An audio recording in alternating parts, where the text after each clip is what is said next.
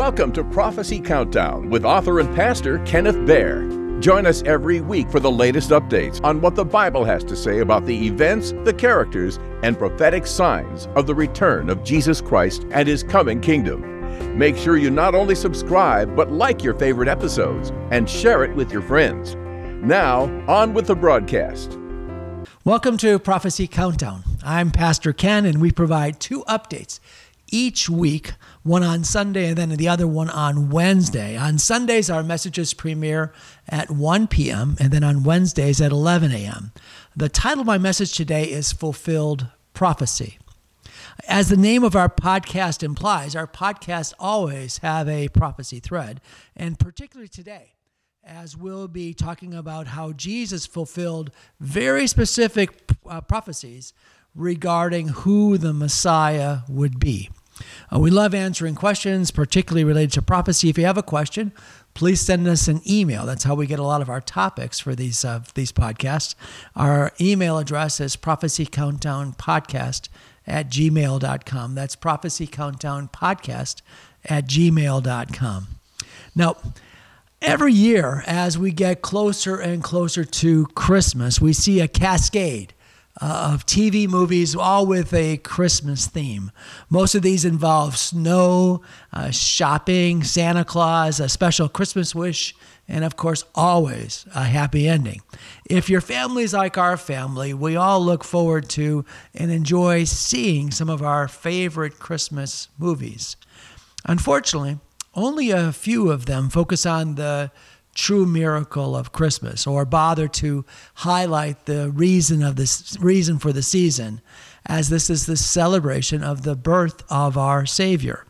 You know, we know much about the birth of Jesus Christ as it's fully documented in the Gospel of Luke, which is where we get most of our familiar Christmas lines that Linus so eloquently delivered, and also the Gospel of Matthew. Those two Gospels in particularly the story that is depicted in our nativity scenes, the manger scenes that you have around the house, or we used to see in front of our city halls in our churches, is from these gospel accounts. Now, while in Bethlehem, you know the story, Mary gives birth to Jesus and she wraps him in swaddling cloths. She lays him in a manger because there was no room for them at the inn.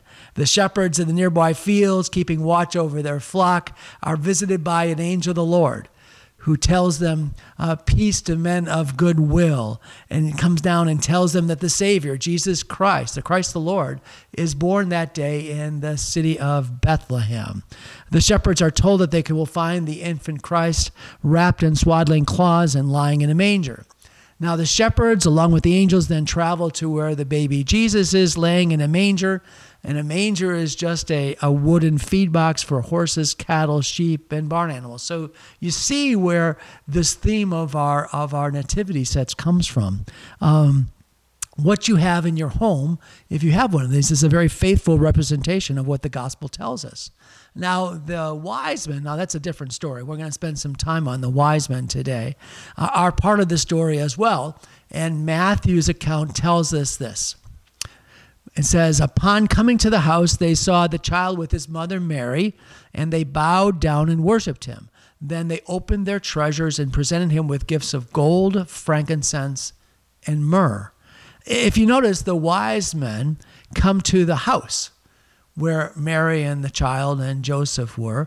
And so this is probably a little later, and the house wouldn't have had the shepherds or the livestock or the angels flying in the sky. But I think we can all appreciate the significance of adding the Magi who came from the east, traveling to see the one that was to be born King of the Jews. So we're talking today about fulfilled prophecy. That's the topic of my message today, fulfilled prophecy. And the question I have for you is, why did these Magi, these wise men from the east, that's likely present-day Iraq, come to Jerusalem to inquire about the birth of the one who was to be born King of the Jews? Well, this has much to do with Bible prophecy. A lot of people don't realize when they put these wise men around the manger scene that that's actually a fulfillment of Bible prophecy. The Bible tells us that the Magi came from the east, and directly east of Jerusalem is what was known as the Parthian Empire. Now, Rome battled with the Parthian Empire for hundreds of years, but was never able to defeat it. Now, here's a picture of the Parthian Empire and its relationship with the Roman Empire. At its height, just prior to the birth of Jesus, the Parthian Empire stretched all the way from the river Euphrates to what is now central eastern Turkey, to present-day Afghanistan, western Pakistan. Now, the Parthians came from this area of Persia, and they adopted the art, the architecture, the religious beliefs of ancient Babylon, including the appointment of magi. Magi were wise men who were astronomers, scholars, and kingmakers. The prophet Daniel, you remember the prophet Daniel with his friends Shadrach, Meshach, and Abednego? Well, there was a prophet Daniel that successfully gave the interpretation of a dream that he also knew because the Lord told him to King Nebuchadnezzar. That's out of Daniel chapter 2. And the king, it says, made him ruler over the entire province of Babylon and placed him in charge of the magi, the wise men. So these wise men, these magi that came to see he who was born King of the Jews, were familiar with this story of Daniel and Daniel's prophecy. Daniel, if you remember, had been given a dream and an interpretation of the dream by the angel Gabriel of what's known as 70 sevens. 7 years. 7 represents 7 years. And Gabriel told Daniel that the anointed one, the Messiah, would come after 69 sevens. A 7 representing 7 years would be, 69 sevens would be 483 years. And the angel Gabriel told Daniel that this would happen after 483 years after a decree was given to rebuild the walls of Jerusalem. Well, the Persian king Artaxerxes gave this decree in 445 BC, and many scholars believe this is when the clock starts. And if you do the math, recognizing that the Jewish year is 360 days and not 365, the Messiah would be expected around 31 AD. 30 or 31 AD, making his birth right around the time that the Gospel of Matthew says that Luke says Caesar Augustus issued a decree that a census should be taken in the entire Roman world. So just the time that Jesus is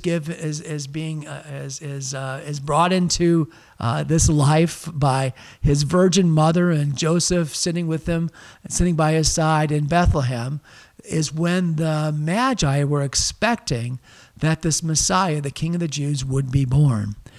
These Magi, we are told, are kingmakers. That was their role in the ancient world. So when they arrived in Jerusalem, the Gospel of Matthew records that they inquired, where is the one who is to be born King of the Jews? We saw a star when it rose and have come to worship him. And then verse 3, it says, King Herod heard this, he was disturbed, and all of Jerusalem with him. So the question that scholars have is why were they disturbed? Well, King Herod, of course, was disturbed because he heard another King of the Jews was to be born. That was his title, his role. And kings are very jealous of people that could take the role from them. And these wise men, here's the other reason, these wise men were high-ranking officials from the Parthian Empire. And they were traveling. They were traveling with gold and frankincense and myrrh and probably a number of different things. And they probably traveled with a significant armed guard, possibly a number of Parthian soldiers. Herod and Jerusalem were very aware of the Parthians. They were near neighbors. Just 40 years prior to this, the Parthians had come in, had sacked Jerusalem, and Herod had escaped with his life by fleeing to Petra, which is in modern-day Jordan. However, these wise men, when they came seeking he who was born King of the Jews, came in peace. They were only interested in finding the baby Jesus, presenting their gifts, and worshiping him. Imagine now how, again, it's prophecy that the scribes and the leaders in Jerusalem were able to quote regarding where the Messiah was to be born. Matthew chapter 2, verse 4 says this, and says, and when they had gathered all of the chief priests and the scribes of the people together, he inquired of them, this is Herod, where the Christ was to be born. So they said to him, in Bethlehem of Judea, for thus it is written by the prophet, but you, Bethlehem, in the land of Judah, are not the least among the rulers of Judah, for out of you shall come a ruler who will shepherd my people Israel. And of course, the scribes were quoting the prophet Micah. And we know the rest of the story. The Magi go and present their gifts to the baby Jesus, who's in a house at that time, not a manger. Herod is so fearful and so jealous that he sends his soldiers out, and they kill what was known as the holy innocents, all babies that were 2 years of age and younger. Now, there are many, many other prophecies that Jesus fulfilled. This is why we're celebrating the birth of a Savior. It's such this Christmas is actually a very important and significant, joyous occasion. I've gone through the Bible myself, and I've recorded over 47 particular and different prophecies regarding the Messiah that have been fulfilled by Jesus. I've already given you 3, so let me go through some more of them. I won't go through all 47, just to show you all of the fulfilled prophecies that Jesus, the Messiah, was able to fulfill. We know, first of all, that he was born of a virgin. That's Isaiah chapter 7, verse 14, that he was of the tribe of Judah and a descendant of King David. That's Genesis 49:10 and Jeremiah 23:5. He would be called Emmanuel. That's Isaiah chapter 7, verse 14. He would come out of Egypt. That was from the book of Hosea. He would be called a Nazarene. That's what Isaiah says in Isaiah chapter 1, verse 11. He would be preceded by Elijah. Remember, Jesus said that John the Baptist was the fulfillment of this prophecy that was given by Malachi in chapter 4. Here's just a few more. He would be rejected by his people. That was Isaiah chapter 53, verse 3. He would be coming to Jerusalem on the colt. That's Zechariah chapter 9, verse 9. He would be buried in a rich man's grave. That's Isaiah chapter 53, verse 9. In Psalm 78, 2, it says that he would speak in parables. Isaiah 53, chapter 53, verse 7 says that he would be silent before his accusers. Also in chapter 53, he would be crucified with criminals. His hands and his feet would be pierced. That's out of Psalm 22, verse 16. Get this, that he would rise from the dead. This is what it says in Psalm 16, verse 10. I'll read the whole thing to you. It says, because you will not abandon me to the realm of the day, nor will you let your faithful one see decay.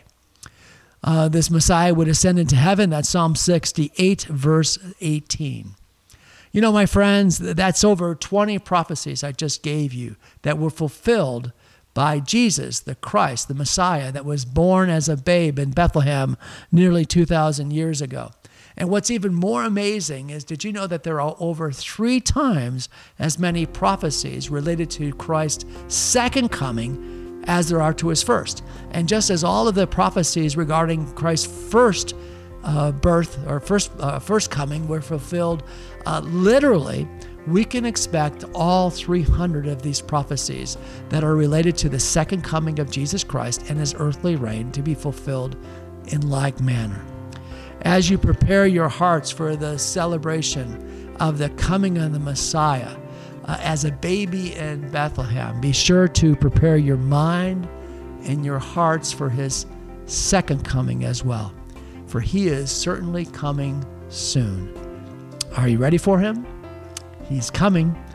As the Bible says, Amen, Maranatha, come quickly, Lord Jesus. Let's pray. So, Father God, we thank you, Lord, for these fulfilled prophecies, because it just lifts our heart to know how you so faithfully fulfilled all of the prophecies.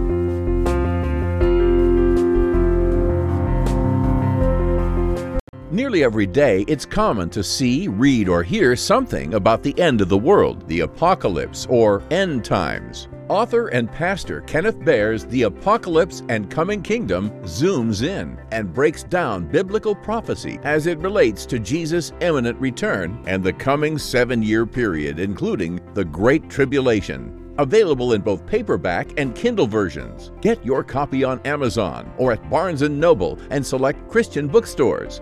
The title again is The Apocalypse and Coming Kingdom. You can also find it listed by author Kenneth Baer. Get your copy today.